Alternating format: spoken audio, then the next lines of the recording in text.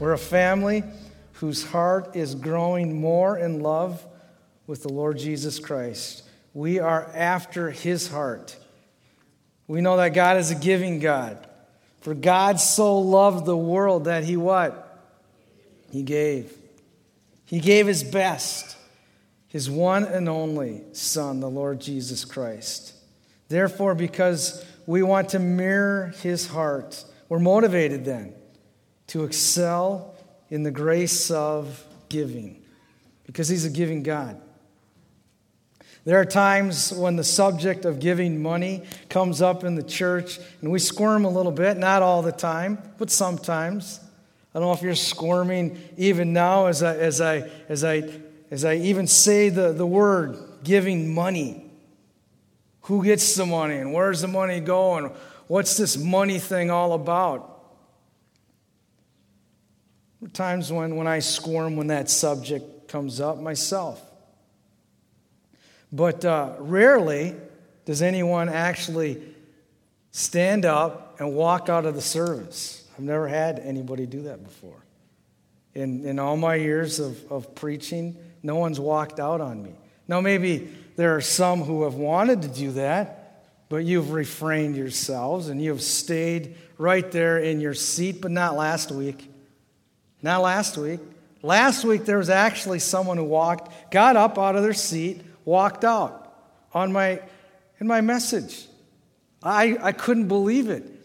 I started to talk about money, and this woman gets up out of her chair, walks right out of the service. And I had self-control. I had self-control because I wanted to say to her, hey, you.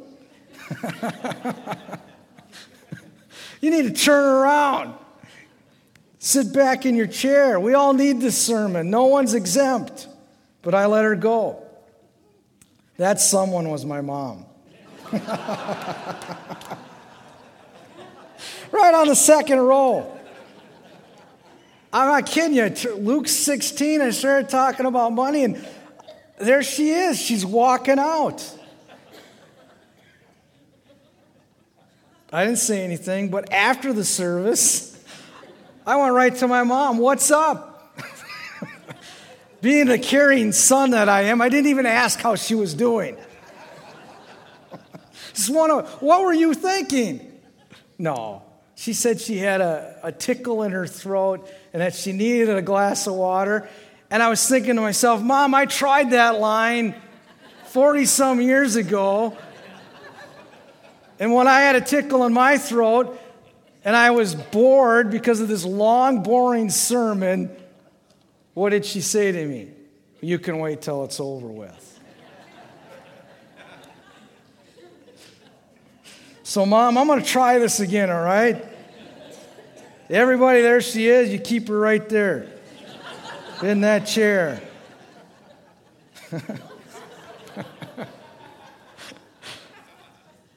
Obviously, I'm having fun.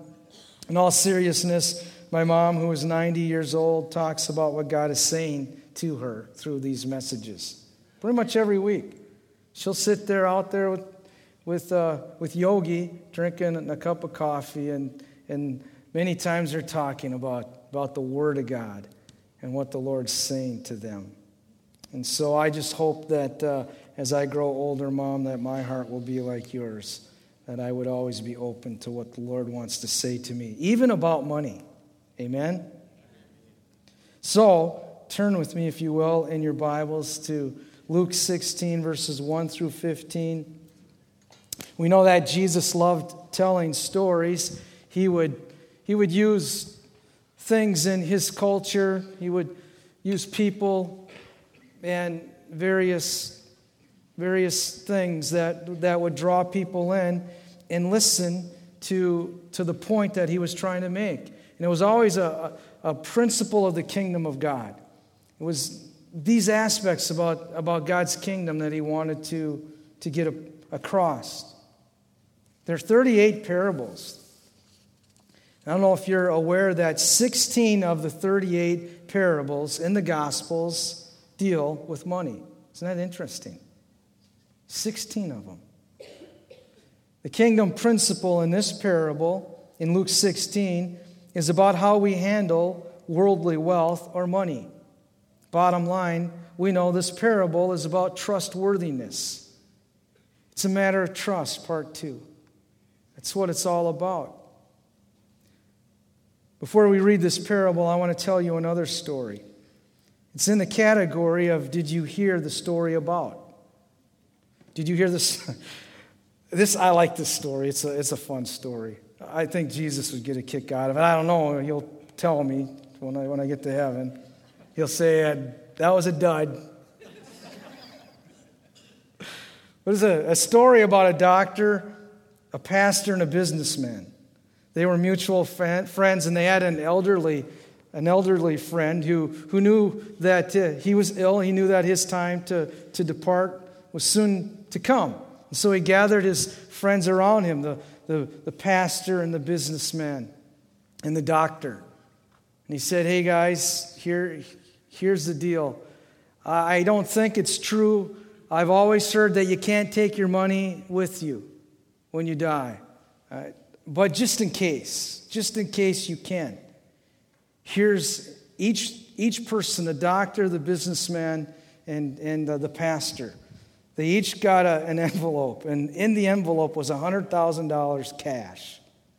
And so this guy said, when you come and pay your final respects, what I want you to do is I want you to take that envelope and I want you to put it in my pocket, all right? And so he did die, and they were paying their final respects, and the businessman or the doctor comes up, and they all do this, all right? And then they were talking with each other out after the service, and they were just conversing, and they were starting to feel convicted. A couple of them anyway.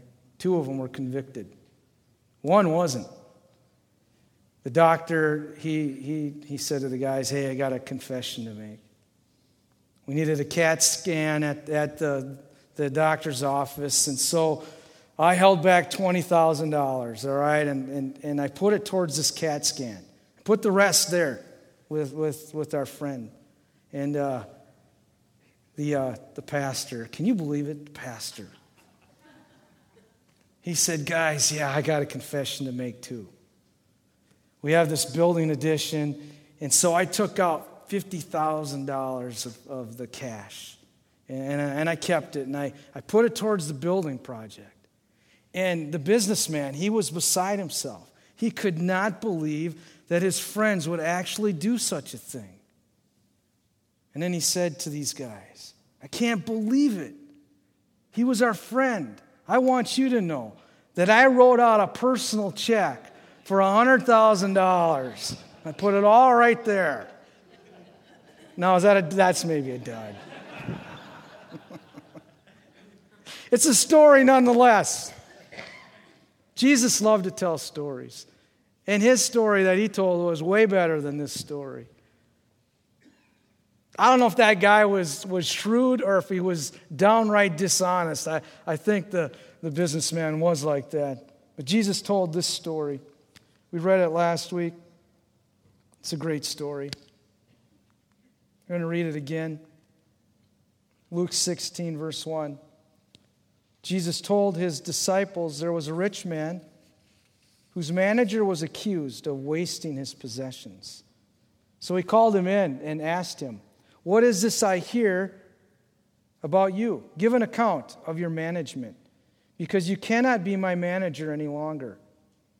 The manager said to himself, what shall I do now? My master is taking away my job. I'm not strong enough to dig, and I'm ashamed to beg. I know what I'll do, so that when I lose my job here, people will welcome me into their houses. This was his social security. He had a plan. So he called in each of his master's debtors. He asked the first, how much do you owe my master? 900 gallons of olive oil, he replied. The manager told him, take your bill, sit down quickly, and make it 450. Then he asked the second, how much do you owe? 1,000 bushels of wheat, he replied. He told him, take your bill and make it 800. The master commended the dishonest manager because he acted shrewdly. It's not a bad word. Look it up in the dictionary again. It means to be prudent, acute. For the people of this world are more shrewd in dealing with their own kind than are the people of the light. I tell you, use worldly wealth to gain friends for yourselves, so that when it is gone, you will be welcomed into eternal dwellings. We're going to talk about what that means today. What does he mean by that? Verse 10, whoever can be trusted, 5 times in 3 verses, Jesus talks about trust. Whoever can be trusted with very little can also be trusted with much. And whoever is dishonest with very little will also be dishonest with much. So if you have not been trustworthy in handling worldly wealth, who will trust you with true riches? And if you have not been trustworthy with someone else's property, who will give you property of your own? No one can serve 2 masters. Either you will hate the one or love the other, or you will be devoted to the one and despise the other. You cannot serve both God and money. Verse 14, the Pharisees who loved money heard all this and were sneering at Jesus. He said to them, you are the ones who justify yourselves in the eyes of others, but God knows your heart. What people value highly is detestable in God's sight. Lord, I ask now, as we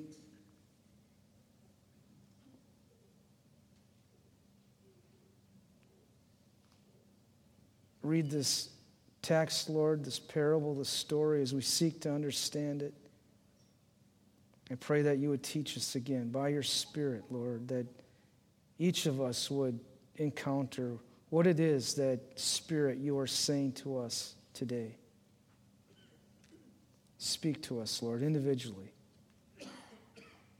In Jesus' name we pray. Amen. There's 3 kingdom truths about money here in this parable. I'm not a financial expert in any stretch of the imagination. That's not my sweet spot, but it's in the Word, and it's always a joy to open up the Word and discover some new things that have always been there. We know that. And the Lord can even teach me some things about money, and He has. And this has been a joy for me. I've enjoyed it. I've struggled with the story. I've scratched my head and said, what are you trying to communicate, Jesus? This sounds like there's dishonesty going on here, but it's shrewdness. And the point is, Jesus was taking an example of not a very godly person, but when push came to shove and this guy needed to act, he was shrewd in the worldly sense of the way, but God uses what he did to teach us a lesson about money. And I've been learning. And so we said there's 3 statements about money, followed by 3 questions that we need to ask ourselves. The statement is, number 1, money's a trust. It's a trust. The guy in the story was a steward, but he was an unfaithful steward. He acted in his life as if he was the owner of his master's resources or property. He wasn't the owner. He was the manager. He was a steward. A steward is simply this, a manager of someone else's property. You can jot that down, or just put it in your mind. It's simple. That's what a steward is. It's a manager of someone else's property. In this story, the manager was caught wasting the owner's possessions, and so is told he should get the books in order because he's going to be fired. The word translated here, wasting, is the same word that's used in the parable of the prodigal son, when the son who left his father, who said to his dad, "Give me everything in my inheritance," and he took all of that, and we know the story. He went out and he wasted it all on himself. That's the same word that's used here in this story as well. This guy, who wasn't the owner but was the steward, he wasted the owner's property. He was selfish. He wasn't guilty of making bad investments. We've done that in our lives. I have. We make mistakes in our finances. Sometimes there's incompetence. I mean, this guy wasn't incompetent, all right? He wasn't just wasting. Or he was wasting, but it wasn't simply because he was making mistakes. Honest mistakes. It wasn't that at all. He was misappropriating the owner's funds to spend it inappropriately on himself. He was in charge of the money, but he had used it to indulge himself rather than further his master's purposes. He wasn't a faithful servant, steward. He acted as if he were the owner.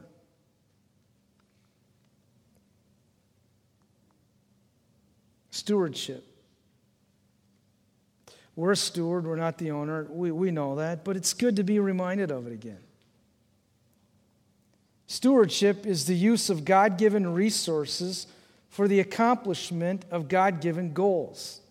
It's a great definition of stewardship. So I take that which the Lord's blessed me with, what He's given to me. By the way, we know that the Lord gives people in the body of Christ, people, the ability to generate and create wealth. That's in the Bible. It's in Deuteronomy. I haven't been given that ability. There are those who have been given that ability. But it's a God-given ability. It's the Lord who's given you that ability, if you have that. But then we're to take those resources and use them to accomplish God's goals. He has goals. And He uses us. The question that I need to ask is this: am I trustworthy? Secondly, money is a tool. The shrewd manager here, he was now astute. He was prudent. What did he do? Verse 3. He assessed his situation. Remember that? He said to himself, "What shall I do now? My master is taking away my job. I'm not strong enough to dig. I'm too ashamed to beg." That was a quick assessment, but it was an accurate assessment.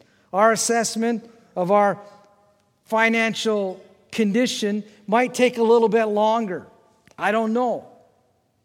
But there's a principle here. God's given us this tool.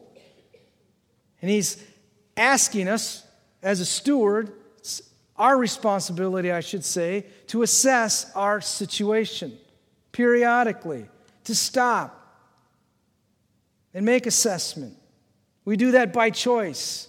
No one's making us do that. No one makes me do that in my own finances. This guy didn't have a choice. We do. Maybe you just need to sit down with someone and talk these things through with your spouse. Or somebody that's gifted in the church. You're saying, I don't know if I got a handle on my finances. I need some help. Well, if you need help, and we're all willing to learn, there's people here in the body who will help. They will help you make a proper assessment of what's going on with your finances. We all need to do this periodically. Then what did he do? He made a plan. I know what I'll do so that when I lose my job here, people will welcome me into their houses. And then you know the plan. We read that. This is what I need to do based on my assessment. He still had the power and the authority to act, and that he did, right? He was shrewd. He was keen. He was astute. He made a plan. Listen. When we assess our condition, and then we begin to make a plan, include giving to the Lord in your plan. Right? I don't think do I need to say that? Yes. I need to include that in my plan. Deanna and I sit down and talk about where we're at. We need to first ask the question, what does the Lord want us to give to His work, to the advancement of His kingdom in the earth?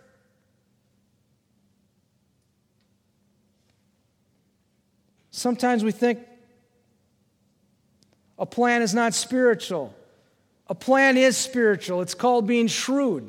If you don't have a plan, your money will just go anywhere and everywhere.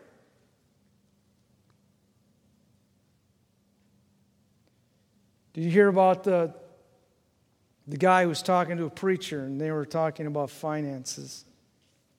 And the preacher asked him if he had a plan. He said, well, absolutely, I have a plan for my finances in giving to the Lord. It's a great plan. I take the money that I have, I get it all in cash, all right? Get it all in cash. And here's my plan. I throw it up into the air, and I say, God, what you want, you take. And whatever falls to the ground is mine. When we don't have a plan, that really is our plan, right? When we don't have a plan, then we wait till if we have anything left over, and then we give that to God. That's not a plan. That's like throwing it up into the air and saying, if there's something, or God, take it. Take what you want.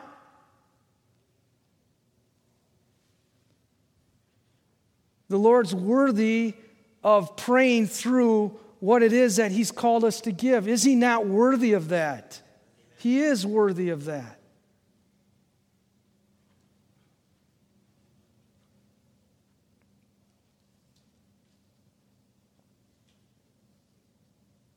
God won't take His money from us. God won't take His money from us. We have to willingly give it to Him. How do we do that? Do we write a check made payable to God and then just put it in the mail? It doesn't work that way. Does it? I've never mailed God a check. How I give financially to the Lord is I give to that which He loves. Do you know that the Lord loves His body, the church? He loves His bride.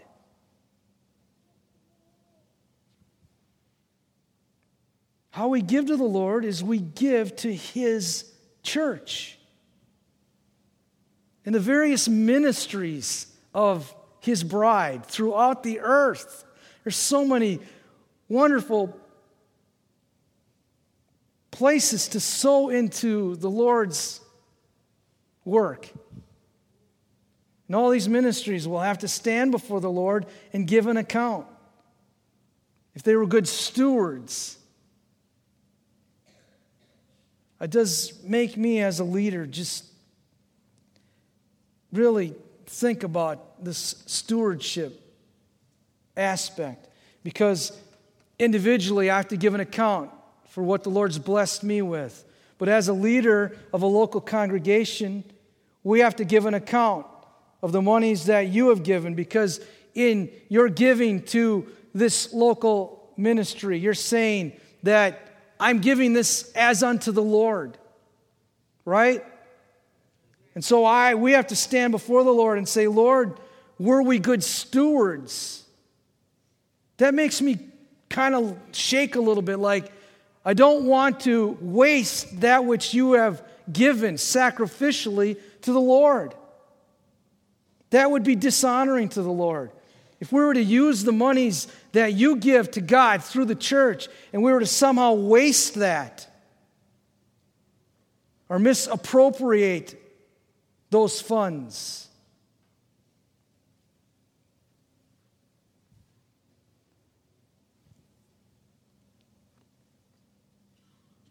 I believe that when you sow into this local church, and everything's an open book here, you can ask questions about where the money goes.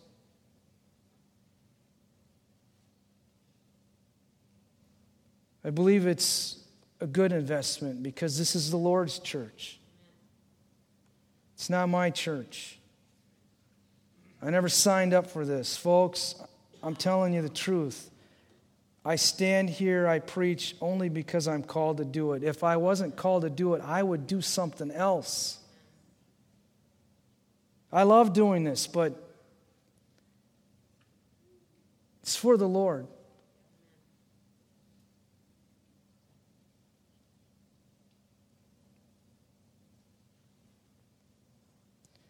You may say my little amount doesn't matter.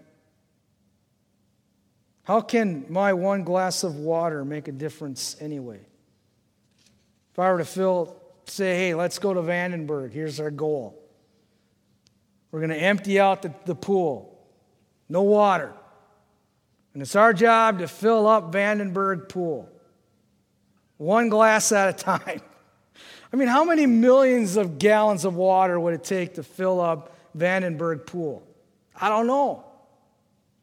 You'd say, my little 1 glass or 1 gallon is not going to even make a dent in that. It's not about the amount, folks, is it? It's about the heart.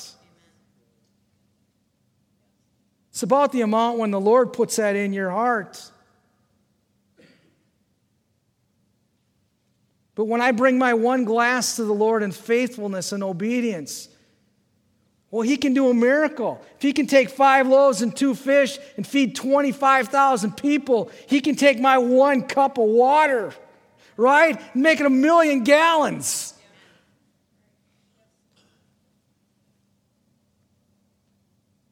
Start with a percentage in your plan, in your assessment. Your assessment may come back and say, there is more going out that's coming in. I can't give. Wrong answer. You have to give. If you got more going out that's coming in, that means you got some problems, right? And there's grace. One of the first things you need to do is say, God, what are you calling me to give? You may not be able to afford to give a tenth, a tithe right now. I'm not putting any pressure on you. It's between you and the Lord. It's a great principle. But maybe all you can do right now in starting is 1%. Start with 1%. See what God's going to do. That 1 cup of water, He's going to bless that 1 cup of water. And He's going to make provision for you in your life. I believe that about the Lord. He's that good to us. If you give a percentage, ask God to help you give more to His work. Move from grade school giving, elementary, to junior and senior high giving, high school giving, to college giving, on to graduate and doctorate giving. It's where we want to end up before the Lord comes back. Don't we all want to stand before the Lord on that day and say, I progressed from elementary giving all the way, I got my doctorate.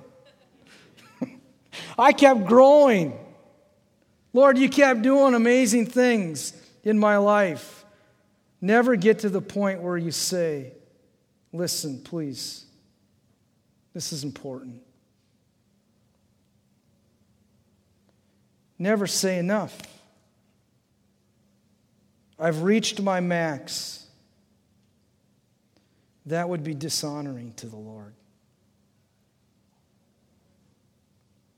We'll never reach our max because it's all the Lord's, and He wants us to continue to invest it in His kingdom. So we all need to have a conversation with God. God, what are you saying to me? Not to my brother, to me. Not to the person 3 rows ahead of me, 2 over. No, to me.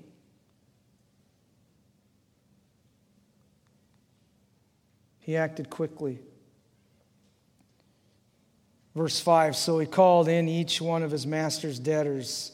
I mean, he did it right away. He didn't have time to waste. That's a principle. Don't wait around. Don't appear before the Lord empty-handed. That's a great principle in the Old Testament. Give something. Give something. I want to challenge you to do that. Give something. And there's all sorts of different ways to give. It's getting confusing to me. I'm old school. I like writing the check out. But I'm going to have to learn how to give on that smartphone that I have, just so I can show everybody that it can be done and that we can give this way. It really is an acceptable offering of worship, right? We're on the iPad. One of these Sundays, I'm going to give that way out there. He acted quickly. Lastly, money is a test. 2 observations as we wrap things up. It will test your loyalty.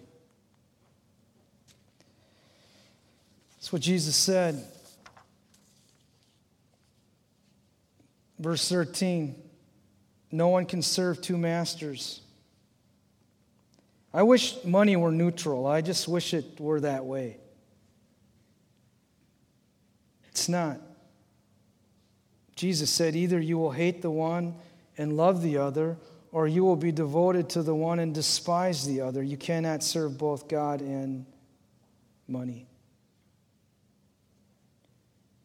Money on earth will test your loyalty. When I was a kid, there was a comedian that my dad would watch. The Honeymooners. And this is a different illustration. Remember the Honeymooners? Alice, one of these days. I mean, you could not do that today. One of these days, you're going to the moon. Well, it wasn't Honeymooners. It was Jack Benny. He was always 39 years old, and he was a tightwad.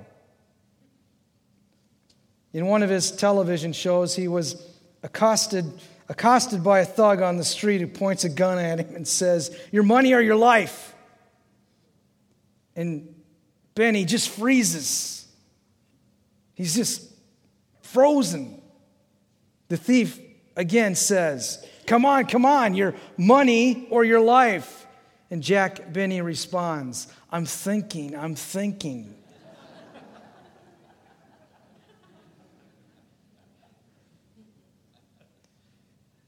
God says to us every week, He says, your money or me? And I think sometimes we respond, I'm thinking. It's a hard decision to make. Not many of us are as shrewd as this guy was in the story. But our love for God will deepen if we give away His money. The more we give away, the more our hearts are warmed to God. I know it works that way. We think, I can't afford to give that much.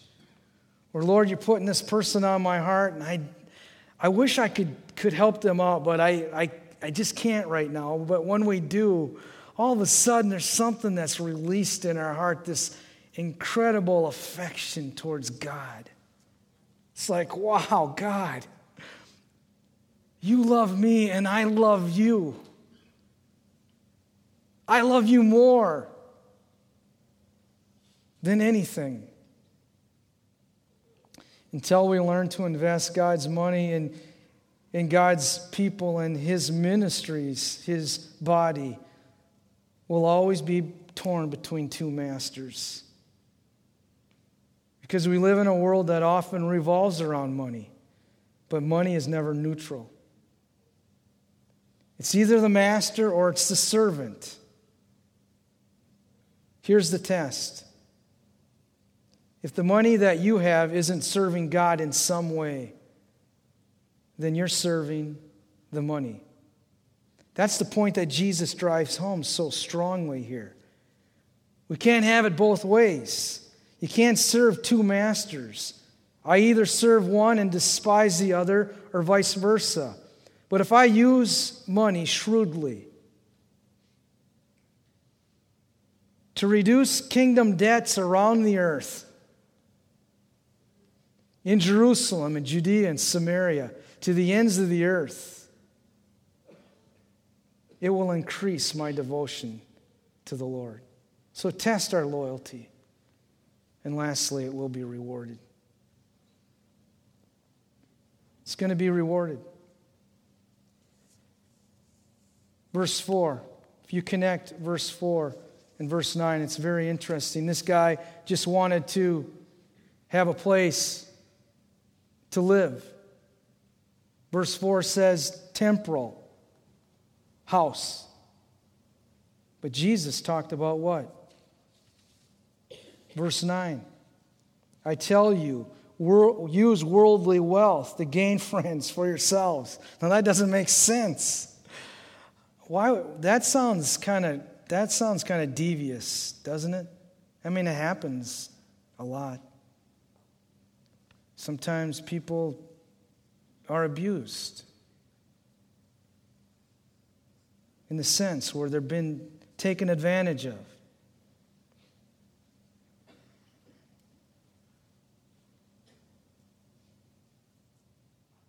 What does he mean?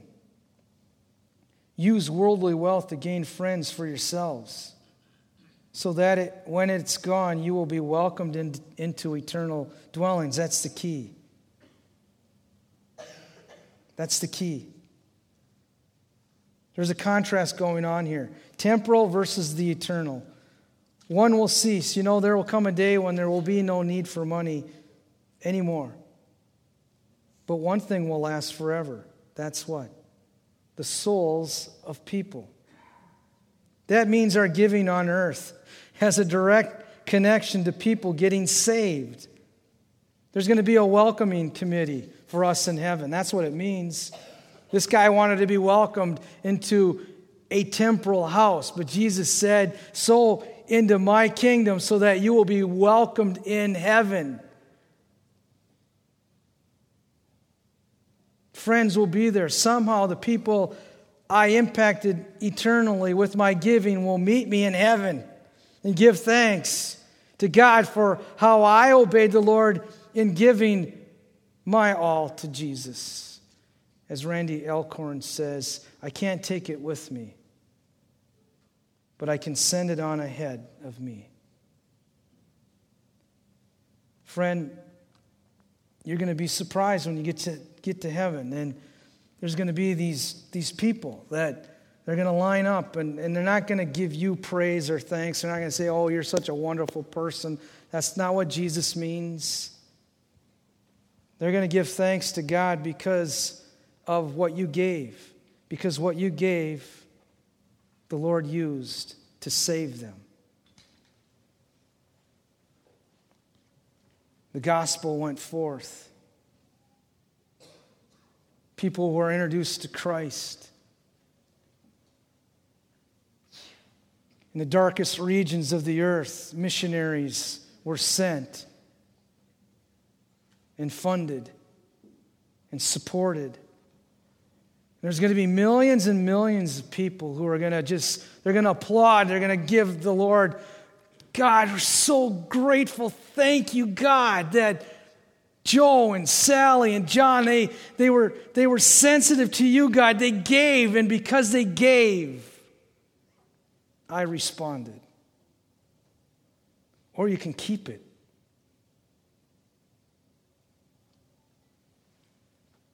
And shrivel up and die.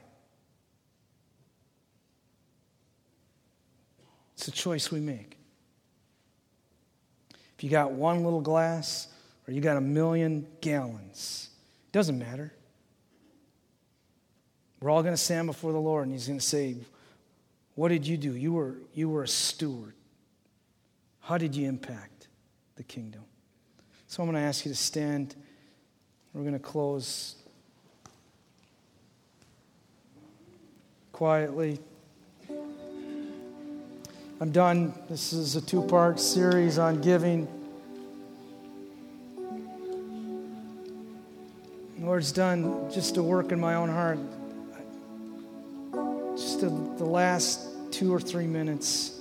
Pick one thing in this outline.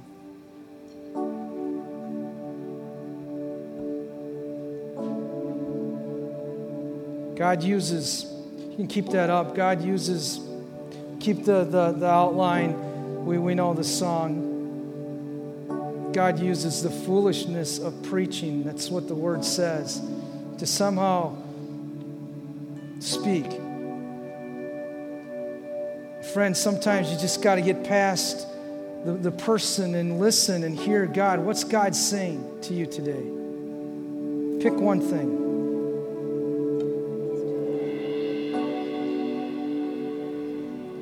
You might need to go out, test your faith, walk on the water and see what the Lord is going to do as you just continue to give more to His work.